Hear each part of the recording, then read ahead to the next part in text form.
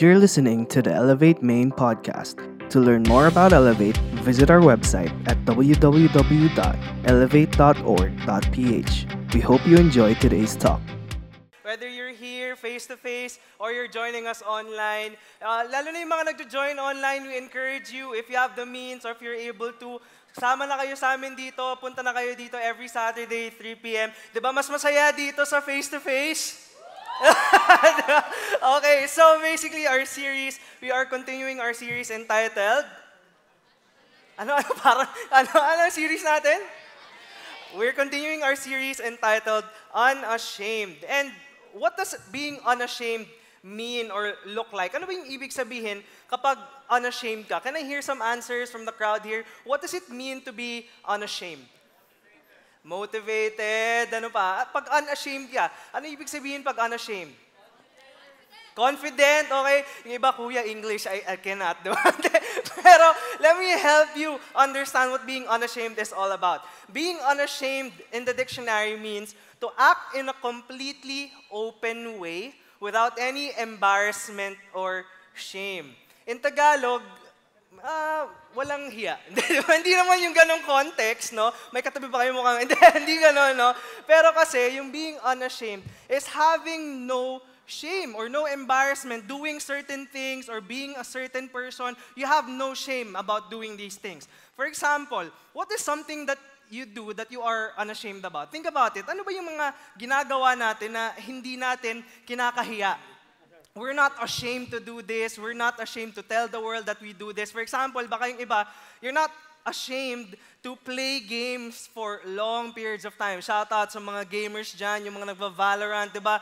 Proud na nagsasabi, I conquered A site all night, every day. Diba? Parang lagi na lang nasa A site, lagi na lang nagpo-push. Talagang overnight naglalaro. Meron akong mga kakilala, 24 hours straight. Ganun yung mga challenge nila sa Valorant, diba? Talagang mahaba yung paglalaro. They are unashamed to play games for long periods of time.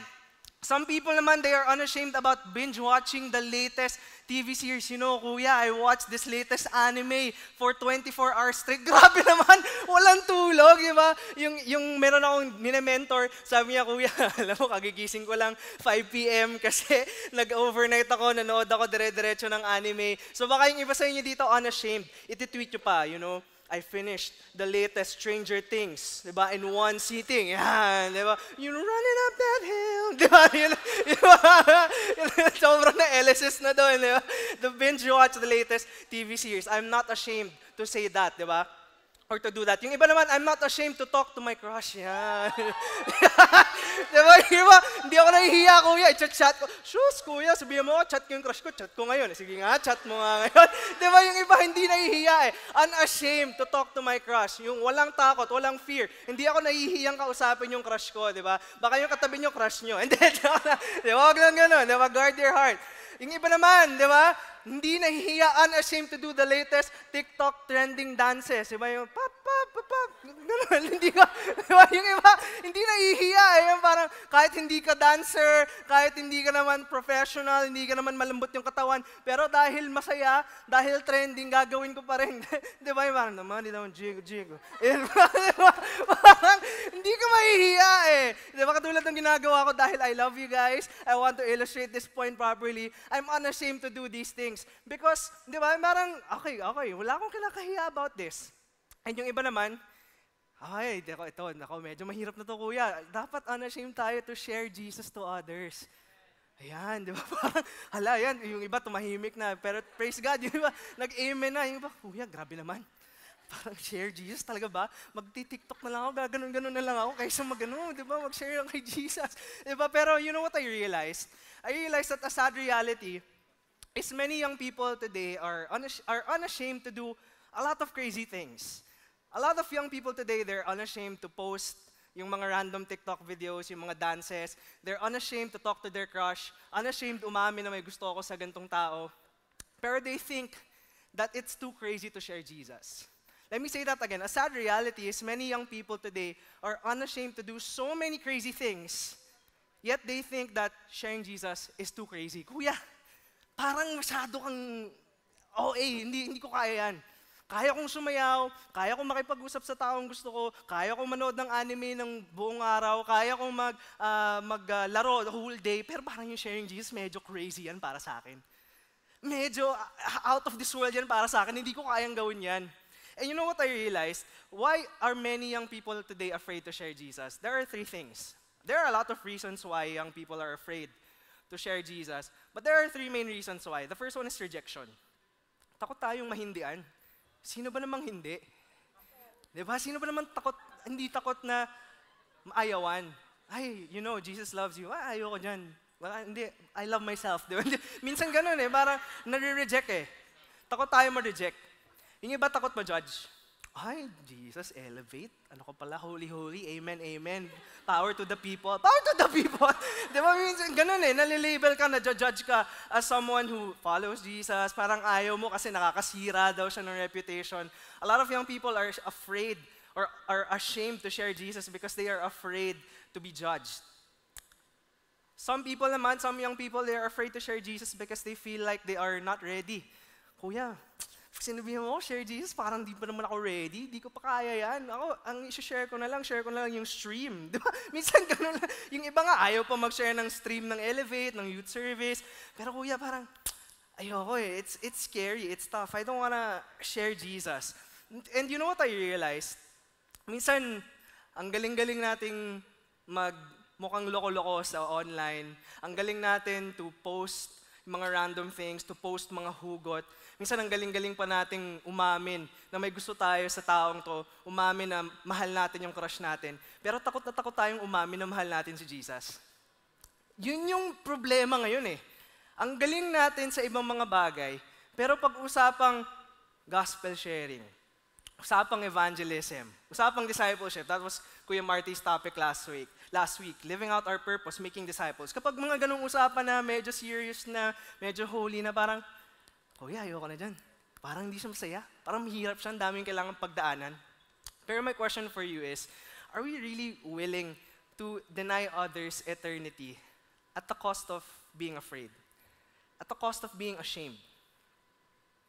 Kaya kong magpahiya, quote-unquote, by doing all these trending TikTok dances, by posting mga hugots, by talking to my crush, umaamin sa mga crush ko. Pero hindi ko kayang magpahiya, quote-unquote, para kay Jesus. And we are sacrificing others' eternity because of that shame, because of that fear, because of being afraid. Are you still with me? Yun yung nakakalungkot And sana ngayon, yun yung matutunan natin today. No, na what does it mean for us to be unashamed to go and share Jesus to others? And ano dapat yung isa puso natin? What should we take into heart as we go and share Jesus to others? You know, for those who have been following Jesus for the longest time, my hope for you is to be reminded of our main mission. It's to really make disciples. It's to go and share the gospel. It's to go to share Jesus' love to others. And for those of you who are joining us maybe for the first time, or bago lang kayo dito, whether you're here, face-to-face or online, tapos naisip nyo, napadaan lang naman ako dito, nahatak lang naman ako dito ng kaibigan ko, my prayer is you will realize God's purpose for your life, that He wants to have a loving relationship with you, and part of having a relationship with Jesus is sharing Him to others. So are you ready for today's topic? Can I hear a shout of praise? Come on. Okay. So before we dive into our topic, let's just pray. Lord Heavenly Father, we thank you for this time that you've given us to just learn more about your purpose for our lives, what you want us to do. We know, oh God, that it is by no accident that we are here today. I pray, oh God, that you open up our hearts, open up our minds, Lord God, for your message this afternoon. In Jesus' name we pray. Amen and amen. So the title of our message is Keep Going, Keep Sharing Jesus. Can you tell the person seated next to you? 1, 2, 3, go. Keep going. Keep sharing Jesus. And our main passage is found in Matthew chapter 28, verses 18 to 20. So if you have your Bibles, your e-Bibles, your Bible apps, let's turn to Matthew chapter 28, verses 18 to 20. I'll read them out loud for you. Matthew chapter 28, verses 18 to 20, it says, "And Jesus came up and spoke to them, saying, 'All authority has been given to me in heaven and on earth. Go therefore and make disciples of all nations, baptizing them in the name of the Father, and of the Son, and of the Holy Spirit, teaching them to observe all that I have commanded you. And lo, I am with you always, even to the end of the age. Now, the context of this passage, Jesus was about to ascend na into heaven. He was about to leave the disciples already because he has already fulfilled this promise of giving his life, paying for the penalty of our sins. And now he is commissioning or sending out the disciples. So they went to this mountain, and if you understand Bible context, when you go to a mountain, ibig sabihin, yung announcement doon is of utmost importance. Sobrang importante ng sinasabi ni Jesus pag umaakyat sila sa mountain. And isa ito sa mga pinaka-importanting command ni Jesus na binigay niya sa mga disciples. And if you are a follower of Jesus, this is His command also to us personally. Now, ang focus natin dito is yung verse 19 which says, "Go therefore and make disciples of all nations." We'll highlight there yung word na go. Can everyone say go? Okay, go. Ano ba yung ibig sabihin ng go? What does it mean to go? Basically, going means meeting with others and telling them about Jesus. Relating to Pastor Marty's message last week, how can we make disciples if we do not go to them? Paano natin i-share si Jesus sa iba kung hindi natin sila pupuntahan? Paano nila makikilala si Jesus kung walang pupunta sa kanila? Kung tayo mismo, hindi kuya, parang okay na yan. May mag-share naman na iba. Hindi, okay na yan. Nandyan naman kayo eh. Hindi ganun yun, di ba? Lahat tayo, we have our part to play. Lahat tayo, we have our role to play. Lahat tayo, we are called to go. Hindi lang kaming mga full-time campus missionaries, hindi lang yung mga dear group leaders ngayon, pero ikaw, kahit first time mo nandito, tinatawag ka ni God to go and share Him to others. Kasi ngayon ang tanong, ano ba yung dapat kong i-share? Kuya, ang daming pwedeng i-share about Jesus, pero ano ba yung dapat kong i-share? Ang dapat nating i-share is yung gospel. And this is the gospel. In 1 Corinthians chapter 15, verses 3 to 4, it says, "For what I received, I passed on to you as of first importance, that Christ died for our sins according to the Scriptures, that He was buried, that He was raised on the third day according to the Scriptures." Ngayon, isipin nyo, kuya, yan yung share ko talaga ba? Parang, grabe naman, ang Bible verse. Parang, kuya, di ba, kailangan ang dami kong i-explain para i-share to. So let me share with you the 4 points of the gospel. Ito yung 4 gospel points. The first point is God loves you and desires that you have eternal, abundant, and meaningful life with Him. Simple as that. Ang unang desire ni God para sa lahat ng tao is to spend eternity with Him.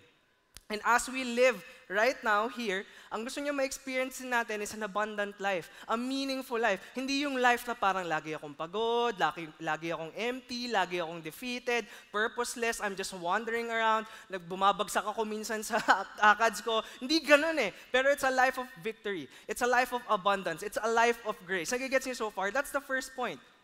God loves you and He desires that you have eternal, abundant, and meaningful life with Him. The second point is man has a problem. Yes, mahal tayo ni God. Yes, He wants us to have eternity with Him. Yes, He wants us to have an abundant life. Yes, He wants us to have a meaningful life. Pero once in our lifetime, nagkamali na tayo. May katabi ka bang mukhang nagkamali na? Ayan, napatingin lang, di ba? Saan ba nagkamali yan? Isipin niyo, di ba? Lahat tayo eh. Ang problema, man has a sin problem that separates him from God. And this sin of ours, it's not only dooming us na dito, na parang may punishment dito, pero it dooms us for eternity. It dooms us to hell. Hell is a real place. It's a place full of torment, full of suffering. It's not the hell that we see on TV na parang puno siya ng beer and magagandang girls, ganun. Yun yung pinoportray ng Western media about hell eh. Kaya yung iba sinasabi, see you in hell, parang masayang papunta sa hell. Hindi guys, sobrang nakakatakot pumunta sa hell. Kasi puno siya ng kamatayan, puno siya ng suffering, eternal burning. Isipin nyo na lang, di ba, napaso na ba kayo ever? Di ba, habang nagpapakulo ng tubig or nagluluto, napaso na kayo, di ba sobrang sakit nun? Imagine, when you are in hell, napapaso kayo all day, every night, every day. Di ba yun yung pakiramdam? And that is the problem. When man sinned, ang consequence ng sin natin is eternal separation from God. And that is in hell. But you know what? The good news is, Jesus Christ is God's only way to eternal life. God did not leave us helpless. God did not leave us to suffer. God did not leave us without a solution to our problem. Alam mo yun yung nga yung maganda kay God. Tayo na nga yung nagkamali, tayo na nga yung namomroblema. Siya pa yung nagbigay ng solusyon para sa atin. It's not any of our striving, it's not any of our doing, it's not any of our works that saves us. But it's only through Jesus Christ, life, death, and resurrection that saved us from the penalty of sin. And lastly, what we must do is we must place our faith in Jesus Christ to save us. That is the gospel. Yung iba kasi sa atin dito, nahihirapan tayong i-share yung gospel kasi inisip natin, Kuya, baka feel ko ang dami kong kailangang sabihin. Yung iba, feeling ko, nahihirapan mag-share ng gospel kasi feeling ko, hindi nyo rin alam kung ano yung sasabihin. Pero today, sana mauwi nyo na to, mabaon nyo na to. Ito lang yung kailangan nating i-share. Yung ibang explanation, yung ibang sagot sa mga posibleng itanong sa atin, pwede nating i-research yun. Pero ito yung basic na pwede nating i-share. Pag gusto nating i-share si Jesus sa iba, if we wanna go and share Jesus to others, we just need to share these 4 points. You know, God loves you. And He desires for you to have an eternal, abundant, and meaningful life with Him. But you know, we have a problem. We have messed up even just once in our lifetime.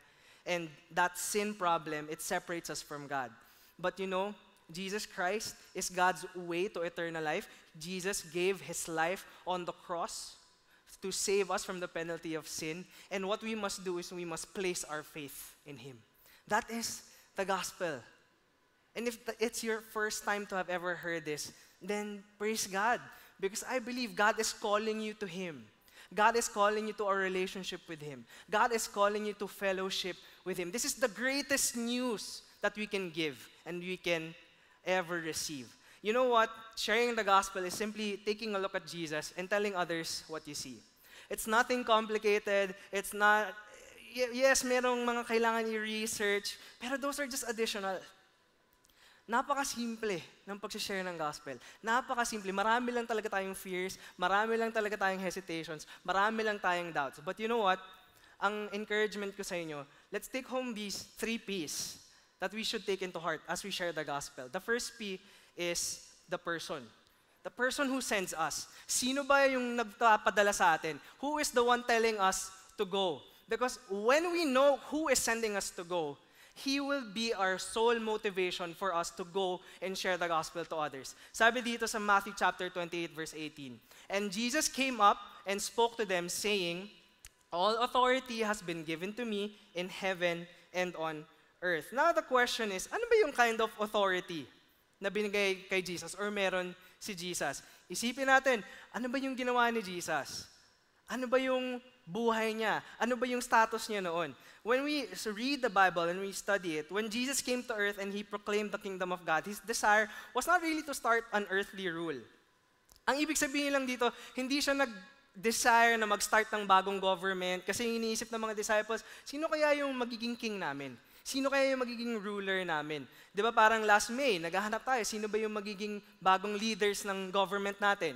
The same way dati, dahil nga oppressed sila, dahil na-conquer sila, inisip nila, sino kaya yung magsisave sa atin? And inisip nila, baka si Jesus na to.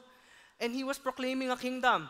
And sinasabi, okay, baka ito na yung kingdom na hinihintay natin. Pero actually, the kind of kingdom that Jesus was establishing during that time was not that of an earthly government or an earthly rule. But it was not a human government. Rather, He came to establish the eternal kingdom of God that assures others of eternity. Yung bubuti yung buhay mo, hindi lang dito sa mundo, pero afterlife, for eternity. Yun yung mas mahalaga eh. And He proved His authority not by overthrowing the government during that time, not by rallying and rebelling, but actually by sacrificing His life on the cross and rising from the dead on the 3rd day. You know the power and the relevance of this? The life, death, and resurrection of Christ, He proved there His divine authority. No other being was able to say, I will live, I will die and rise on the 3rd day. No one except Jesus was able to do that. That proved that Jesus was not simply or merely man, but He was also 100% God, and He has authority over earth and the heavens. He has authority to give life. He served as the mediator by redeeming His people from death into life. Now the question is, do you know who is sending you? Do you know who is calling you to go? Kilala nyo ba talaga? Minsan kasi, di ba usapan yung discipleship, usapang being unashamed. Ang iniisip natin, kuya, parang minsan napipilitan lang ako. Diba? Yung mga nag-a-attend ng D-group dyan, yung mga matagal lang sumusunod kay Lord, sinasabihan ng leader nila, mag-share ka nga ng gospel. Why not mag-disciple ka na? Why not i-share mo na si Jesus sa iba? Kuya naman, parang napipilitan lang ako. Pero ang importante nga is for us to know who is sending us. Because we do not want to go just because we are being compelled or pinipilit lang tayo ng posible parents natin, posible ng D-group leader natin, posible ng pastor, posible yung preacher. Diba? Minsan ganun yung pakiramdam. Kaya ako mag-share ng gospel kasi nasabihan lang ako. Pero when we put into perspective who is sending us to go, and that the person who is sending us to go is the God of the universe whose desire is for all men to come into a saving knowledge of Him, it changes our perspective and it changes our motive. This is the truth, that God Himself, it's not just hindi lang kami yung nagsasabi sa inyo, hindi lang yung mga D-group leaders nyo, hindi lang yung mga full-time workers ang nagsasabi sa inyo na go and share Jesus to others. It's God Himself. You know the impact of that? God Himself personally is the one who is telling you to go. God Himself, the one who has the power and authority to give life, is calling you to go and help others know Him personally. It's not just us. It's not just some random people who are telling you, go share Jesus to others, go share your life to others. It's God Himself. That's how personal He is. That's why we need to keep going, keep sharing Jesus. Sabihin mo nga sa katabi mo, keep going, keep sharing Jesus. Gisingin mo yung katabi mo, okay? Yung next point natin naman is yung purpose. Bakit? Why should we go? Na-experience nyo na ba yun? Yung, kunwari, baka meron kayong kamag-anak, pinsan, or kapatid na bata pa, tapos inutusan mo siya, hey, can you wash the dishes for me? Or, oy, pwede mo bang itapon to? Ano usually sasagot sa inyo ng batang pinsan nyo? Okay, narinig ko, bakit? Why? Why do I need to do that? Why do I need to throw this? Why do I need to turn off the electric fan? Why do I need to wash the dishes? Why do I need to throw the garbage? Usually, yun yung tanong why? In the same way, when it comes to sharing the gospel, in the same way, when it comes to going and sharing Jesus to others, usually yung tanong, bakit? Kuya, bakit ko ba kailangan gawin to? Hindi ba pwedeng ganito na lang, papakute na lang ako sa youth service, mag-uupo na lang ako sa bahay, mag-chill na lang ako, hindi ba pwedeng mag-ministry na lang ako, hindi na ako mag-go and share Jesus? Pwede bang chill lang ako, relax lang ako? Bakit? Bakit ko kailangan gawin to? Let me answer to you why. It's found in Romans chapter 10, verse 13 to 15. 13 to 14. It says here, for everyone who calls on the name of the Lord will be saved. Verse 14 to 15, how then can they call on the one they have not believed in? And how can they believe in the one of whom they have not heard? And how can they hear without someone preaching to them? And how can anyone preach unless they are sent? As it is written, how beautiful are the feet of those who bring good news. You know the main reason, out of the so many reasons why we need to go and share Jesus to others, is this one. It's because going gives life to others. There's no other comprehensible reason for me to go except for this reason. It gives life to others. Imagine this. Diba? Sino sa inyo nahirapan during this pandemic? The past 2 years, nahirapan. Diba? I think all of us, diba, nagkaroon ng one way or another struggle during the pandemic. And diba the ultimate solution na hinahanap to the pandemic was a cure or a vaccine? Now, think about this. What if we were able to find the cure that will give life to people, not only for the here and now, but for eternity? What if, for example, i-contextualize natin, someone already found the cure for cancer. Wouldn't you, if you were the one who found the cure to cancer, wouldn't you share that immediately to others? Hey, you have cancer, let me share this cure to you. Hey, for example, you found the cure to COVID, hindi lang vaccine to COVID, pero talagang cure, pag tinake mo to, or kapag tinurok mo to, gagaling ka from COVID. If you were able to discover that, wouldn't you go and share it immediately to others? In the same way, when we found life for eternity in Christ Jesus, why are we being prevented or hindered from sharing this life-giving news to others? Dahil takot tayo? Dahil feeling natin marereject tayo. Dahil feeling natin matatanong tayo ng tanong na hindi natin masasagot. Pero let me tell you this, all the questions that people have about Jesus, about Christianity, there is an answer to all those questions. We will find those answers. But the question is, have you actually tried to share Jesus? Yun yung sinasabi ko din sa mga students na hinahandle namin eh. Na, kuya, takot ako mag-share ng gospel, takot ako share si Jesus. Ang lagi kong tanong, na-try mo na ba? Subukan mo na ba? Ay, kuya, hindi pa. Eh, bakit pinapangunahan mo na agad? Ina-assume mo na agad ano yung mga iisipin nila sa'yo. Ina-assume mo na agad kung ano yung mga tatanungin nila sa'yo. Pero why don't you just try? What harm is there in trying? Yes, baka posible naman na matanong ka ng tanong na hindi mo masagot at the moment. Pero okay lang yun. Kasi alam mo naman yung truth eh. Yung 4 points na sinare ko sa inyo kanina, try natin because of this reality. Going gives life to others. If we do not go, no one will hear. If we do not choose to go, walang magkakaroon ng life. Hindi nila ma-experience yung eternity with Jesus. Kawawa. Kaya isipin niyo parang ganito yan eh. Pwede kasi yung gawin natin, can I ask for yung chair? Pwede kasi yung gawin natin, yung iba naman, hindi lang dahil takot or dahil may hesitations. Yung iba sinasabi nila, kuya, pwede bang ano na lang ako? Ito lang ako eh, student lang ako, nag-aaral lang ako, nakaupo lang ako. I'm focusing on my things. I have my academics, I have my family, I have my own certain things. Kuya, ano ako eh, ito ako eh, may buhay din ako. Pero think about this. Pwede kasing piliin natin na ito lang yung focus natin. Nakaupo lang tayo, relax lang tayo, chill lang tayo. Pero ang daming namamatay doon. Ang daming namamatay na hindi kilala si Jesus. Pumupunta sila sa hell for eternity. Suffering for eternity. Just because we chose to focus on our own busyness. Instead of making a little bit of time to go, stand up, and share Jesus to others. You know, this is our choice, our day-to-day choice. We can either just sit back, relax, and allow more people to die without knowing Jesus.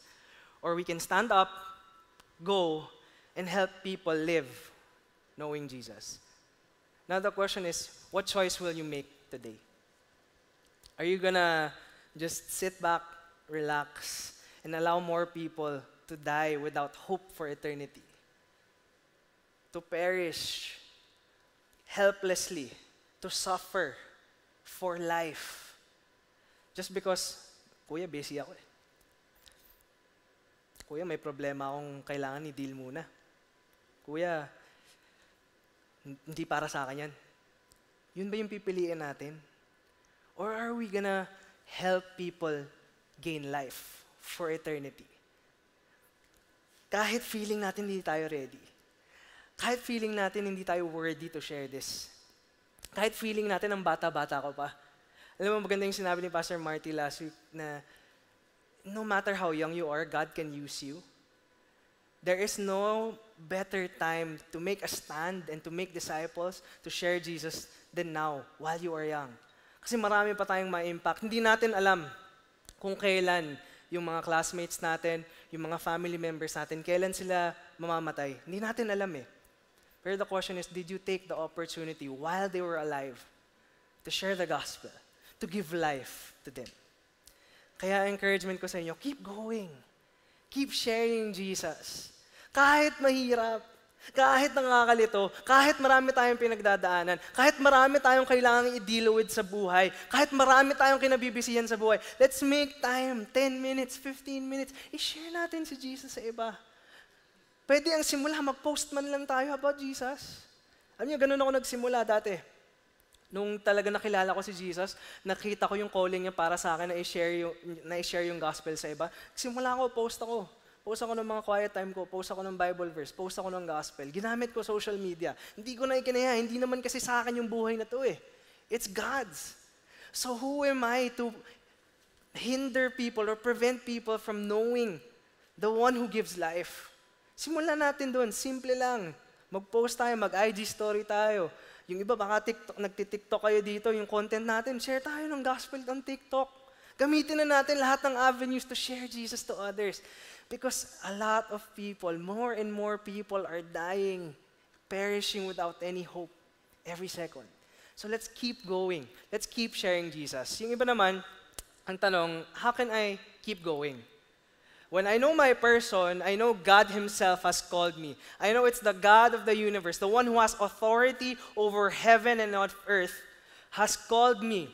The one who has the power and authority to give life has called me. I know my purpose.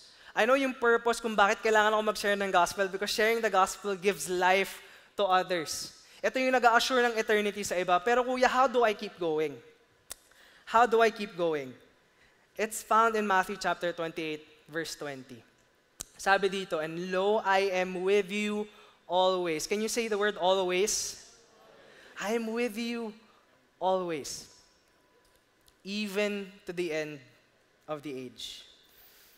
You know, whenever I read this, and nandun ako sa point na parang nakakapagod din kasi, sa totoo lang, minsan nakakapagod talaga mag-disciple, nakakapagod mag-share ng gospel, lalo na kapag sunod-sunod yung rejection, kapag yung judgment nandun, nakakapagod, totoo yun. Pero whenever I read this passage, and I'm reminded that Jesus did not only give us a command, but He gave us His commitment also. The command came with a commitment. And what was that commitment? He would be with us always. Sasamahan ka niya. Hindi ka niya iiwanan. Parang ganito lang yan. Asan yung ano natin? Yan. So parang ganito lang yan. Sino ba sa inyo dito na utusan ng mag-grocery before? Na utusan ng bumili sa store? Ano yung pinabibili sa inyo usually? Coke, Pancit Canton. Diba? Nautusan na tayong bumili once in our lifetime. Think for example, nautusan kang bumili ng gulay. Ganito, diba? Yan. Cabbage, wow. Diba? Nabili ka ng gulay. For example, diba? Nautusan kang bumili ng gulay. When God or Jesus commanded us to go and make disciples, what He did was He did not only give us money to purchase vegetables and bahala ka na, ikaw nang bahala bumili ng gulay. What He did was, He gave us the means, the ability to purchase a vegetable. He goes with us. He goes with us to the supermarket, to the grocery, to the palengke. He goes with us. He guides us. He teaches us, oh, anak, medyo pabulok na yan. Wag yan. Di ba? Tinuturuan niya tayo, ginaguide niya tayo every step of the way until you are able to purchase the vegetable. In the same way, when it comes to making disciples, when it comes to sharing the gospel, what Jesus does with us is He gave us a command. He told us to go, make disciples, go meet people, share Him to others. And hindi niya sinabi, oh sige, go, bahala ka. Hindi ganon yung ginawa ni Jesus sa atin. He said, go, and I will be with you. When you share the gospel, I will help you answer the questions that you are being asked. I will guide you kung sino yung pwede mong sharean. Oh, yung friend mo, di ba? Parang pwede mo siyang sharean ngayon. May opportunity. Yung kalaro mo sa Valorant, pwede mong sharean yun. Di ba? Try mo. Yung mga nami-meet mo sa Discord, yun, try mo, sharean mo. Yan, di ba? Imbis na the Discord fling lang tayo ng Discord fling, why not mag-share tayo ng gospel sa Discord, di ba? Yun yung what it means when Jesus said, I will be with you always. I will be with you always. Sasamahan kita, hindi kita iiwanan. You know, the ultimate encouragement when it comes to sharing Jesus is this. The ultimate encouragement in going and sharing Jesus to others is He doesn't leave us to do it alone. He goes with us, He sustains us, and He remains with us. He remains with us. Yun yung kailangan nating matandaan, no? Na si God hindi siya pabaya sa atin. Minsan kasi feel natin kapag naka-experience tayo ng hardship sa pag-share ng gospel or sa pagdi-disciple, feel natin na pag-iwanan na tayo. Feel natin iniwanan na tayo ni God. Pero go back to His word. Ang promise niya, I am with you always. Anak, I am guiding you. Anak, I am with you. I am sustaining you. I remain with you. And to help us understand more how this is possible in our lives, we asked a student to share her testimony of how she found yung person who is calling her to go and share Jesus to others, how she found yung purpose, yung why, bakit niya kailangan i-share si Jesus sa iba, and how she continues going. Let's watch the testimony of Vea Pineda.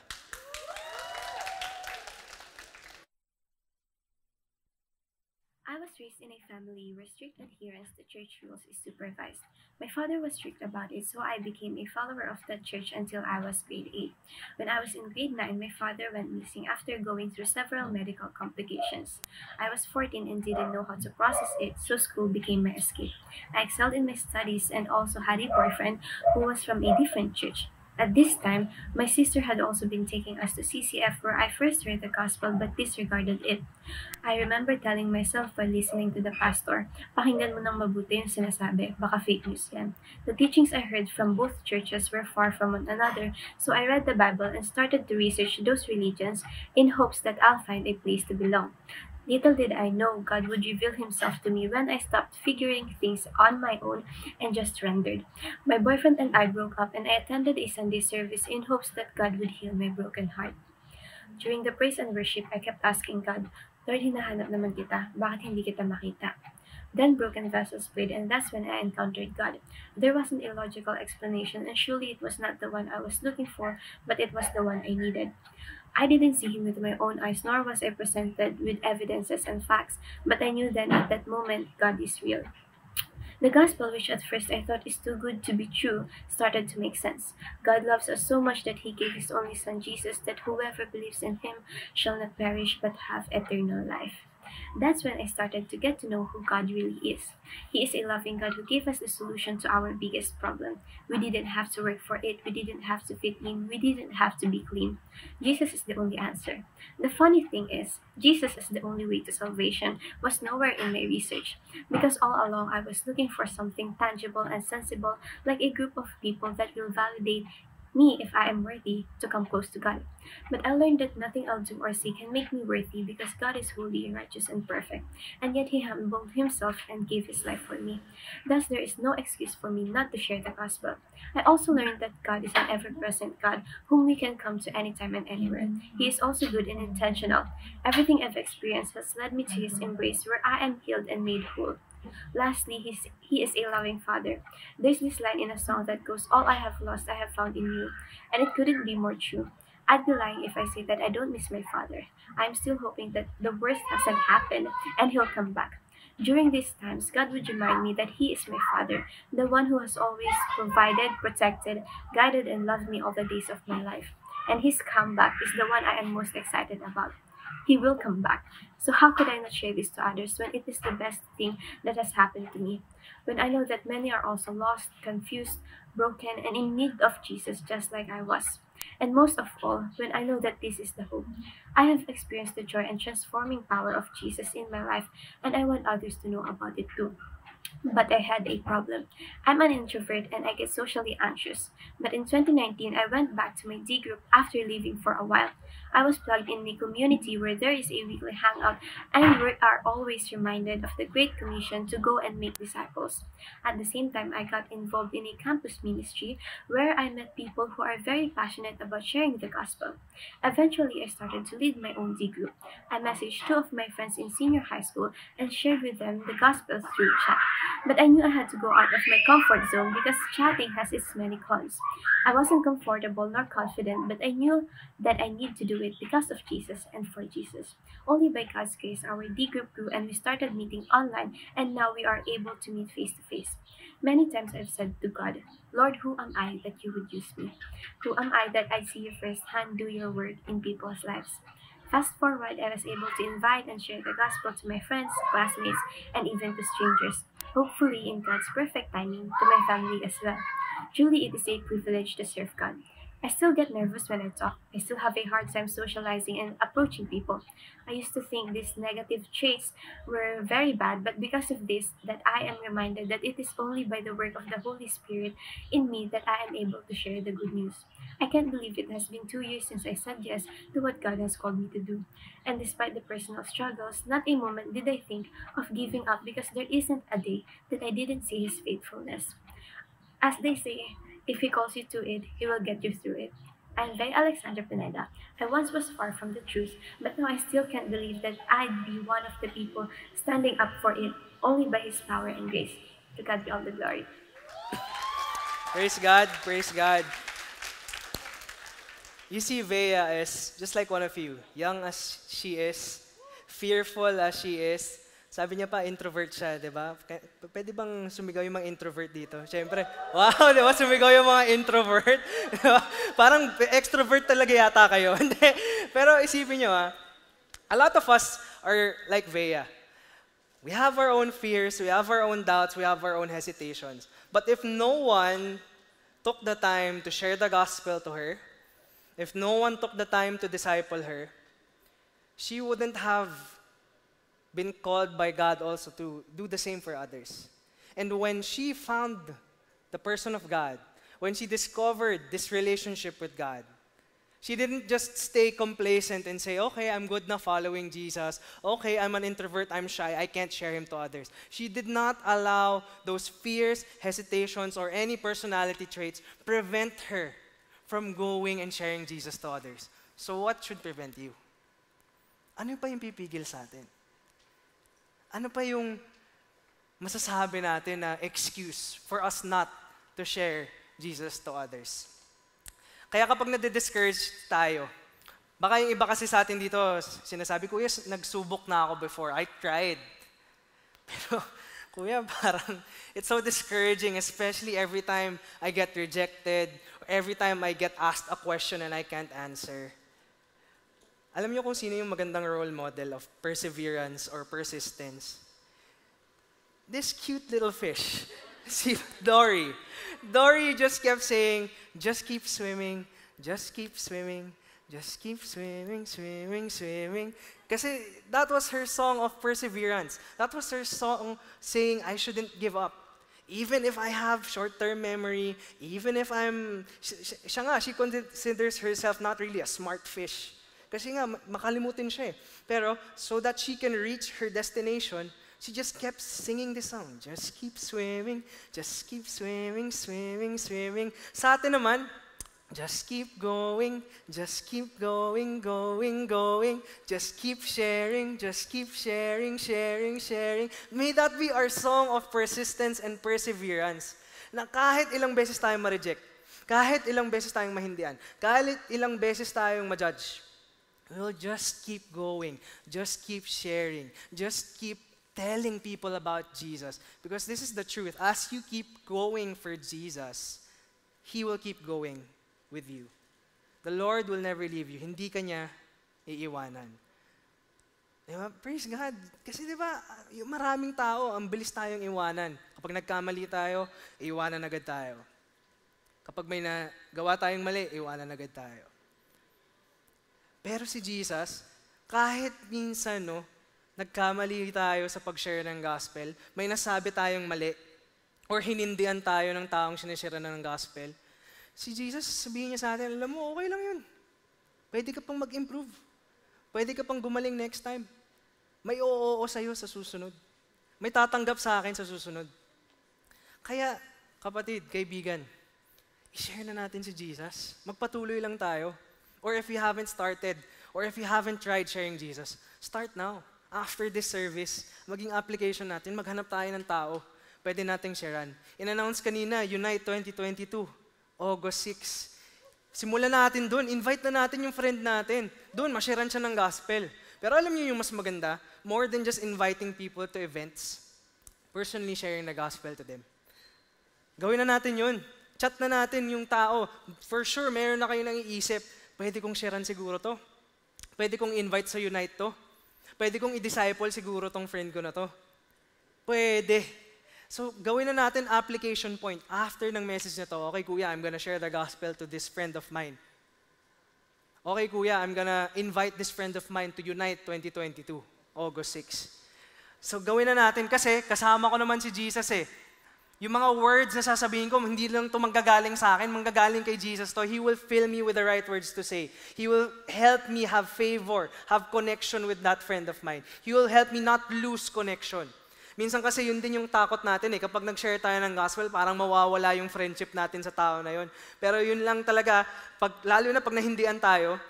Pero alam nyo guys, okay lang yun kasi let's continue the relationship kasi you never know. One day, baka sumunod sila kay Jesus. One day, baka mag-accept sila. So, let's keep going. Keep sharing Jesus. Let me call on the music team as we end our time together. When it comes to going and sharing Jesus to others, we just need to keep 3 things in heart. Take 3 things into heart. First is the person. Who is calling us to go? Sino ba yung tumatawag sa atin para mag-share ng gospel?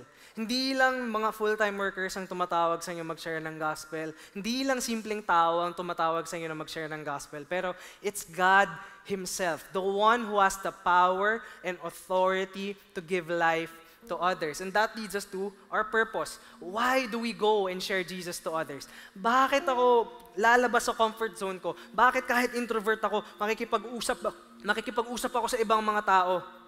It's because going gives life to others. It's because people can attain eternity, have hope for the future if I go and share Jesus to them. That's the purpose. That's the reason why I will go and share Jesus to others. And lastly, it's the persistence. I will keep going because Jesus is with me. Christ is with me. He empowers me. He remains with me. He sustains me.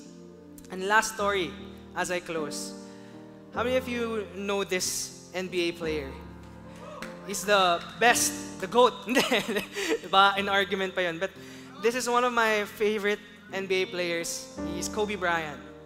And you know what amazes me about Kobe Bryant is his work ethic. He is known as the first guy in the gym and the last guy out. He is known as the player who really gave his life in dedication and commitment to the game of basketball. And you know yung kwento ni Kobe Bryant, when he started playing basketball, first game niya, first amateur basketball game niya, you know how many points he scored? Kobe Bryant is known for scoring 30 points, 40 points. He's known for scoring 81 points in his NBA career, but in his first game, first ever basketball game, he scored 0 points. And when he experienced that, sabi niya sa dad niya, "Dad, I want to give up. I don't want to play basketball anymore." But his dad encouraged him and he said, "You know, son, whether you score 0 or 60 in a game, my love for you will remain the same." And you know what? That kind of love from Kobe's father motivated him. It spurred him. It encouraged him. Okay, because my dad loves me and his love for me will not change even if I failed in that first game. I can continue. I will keep on practicing. I will keep on grinding. I will keep on shooting the shot. And he eventually developed this term called short memory. And this short memory, it means that I will not let my last shot affect the next shot. So whether pasok or mintis yung huli kong shot, whether my last shot went in or it missed, I will not be hesitant to shoot another shot. And you know, what I realized is a lot of Christians need to develop that kind of habit, that short memory. Now, when I share the gospel, whatever the result may be, whether this person accepted Jesus at that moment or he rejected Jesus, I will not let this opportunity affect the next one. I will not let this hinder me from sharing the gospel again and again and then again and again. Every Christian needs to develop this kind of short memory. Because if we let yung mga past failed gospel appointments natin, yung mga feeling natin na, ay, failure to kasi hinindihan ako, ay, mali ako dito kasi may mali akong nasabi or hindi siya nag-accept kay Jesus, hindi na lang ako mag-share. If we let that affect us, more and more people will die, more and more people will perish, they will have no hope for eternity. So let me leave you with this. Whatever the result, sharing Jesus will always be worth it. Whatever happens, whether they accept Jesus at the moment or they reject Him, the fact that you took the time, you took the effort, You took the initiative to share Jesus at the moment. It's worth it. God is happy with you. God is pleased with you. His love for you does not change just because a person you shared the gospel to rejected you. Let us have that short memory. Now, I will not let this last gospel appointment affect the next one. Whether that person accepted Jesus or not, I will continue sharing and sharing and sharing until my last breath. And sana ganun yung maging buhay natin. Dedicated kay Christ. Dedicated, sold out to sharing the gospel to others. Let me pray for you guys as we end our time together. Can you bow down your heads and close your eyes? If any of you here, first time nyo lang siguro marinig yung message na to, yung iba sa inyo, first time lang marinig yung gospel, first time lang marinig na God wants to have a relationship with you, and God is calling you to share Him to others. If that's you, maybe you need to make a commitment to have that relationship with God first before you go and start sharing Jesus to others. If that's you, let me lead you into a prayer. Just pray this prayer. Lord, I am a sinner. I know I have messed up once in my lifetime, and I want to turn away from my life of sin. I thank you because you gave your life on the cross for me 2,000 years ago. That paid for the penalty of my sins, and that gave me eternal life. I accept you now as my Lord and Savior. Come into my life, change me, renew me from the inside out, and help me to be sold out to this calling of yours to share you to others. In Jesus' name, amen. And amen. If you made that commitment, I praise God because this is the best commitment that you can ever make, this relationship with Jesus. And if you want to grow more in your relationship with Jesus, we invite you to join a discipleship group. If you're interested, hindi pa kayo part ng discipleship group, there's a lounge outside sa social hall after ng praise and worship natin. Bisita kayo doon and you can join a discipleship group so you can grow in your relationship with God, and that D group will also help you. How can I share Jesus to others? Tutulungan ka ng D group na yun. Now, let me pray for a second group of people. Let's, again, bow down our heads and close our eyes. If you have been a follower of Jesus, kung matagal ka nang sumusunod kay Jesus, siguro matagal mo na rin alam tong gospel na to. Siguro matagal mo na rin alam na kailangan mo mag-share ng gospel. Pero for whatever reason, you are always saying, I can't share the gospel yet. I'm not ready to do this yet. Or maybe, baka yung pinakamalala, I don't wanna do this yet. If that's you, and today, you were impacted by the message, you are reminded of our main mission, which is to make disciples. And part of making disciples is going, evangelism, sharing the gospel. If that's you, I want to pray for you. Lord Heavenly Father, I pray for my brothers and sisters here who have been following you for the longest time. I pray, oh God, that today would be the day that you would rid them of all their fears, all their worries, all their doubts, all the pains and the hurts that may be preventing them from sharing you to others, from going and telling others about your grace, about your mercy, about your love for them. I pray, oh Lord, that today would be the day that we would all commit to be unashamed for the gospel. If there are brothers and sisters of mine here, Lord God, who have been hurt, who have been ridiculed, who have been judged, criticized, who have been in pain because they made a stand for you before, and now takot na sila kasi baka ma-judge ulit sila, baka masaktan ulit sila. I pray that you help them to overcome yung pains, help them to overcome these hurts so that you can use them for your glory and so that more people may know you and may have eternal life with you. I pray, Lord God, that after today, we will choose to share you to others. We will choose to make disciples, Lord God. We will choose to be unashamed. Just like how we are unashamed about posting whatever content on TikTok or on Instagram, on our social media accounts. We're unashamed to do our hobbies. We are unashamed for all these certain things, Lord God, yung mga ginagawa namin sa buhay. May we be unashamed to share you to others. We thank you, God. We love you. In Jesus' name we pray. Amen and amen. Let's give God a clap of praise. We'd love to stay connected with you, so make sure to subscribe to our podcast or connect with an Elevate group through our website. See you at our next podcast.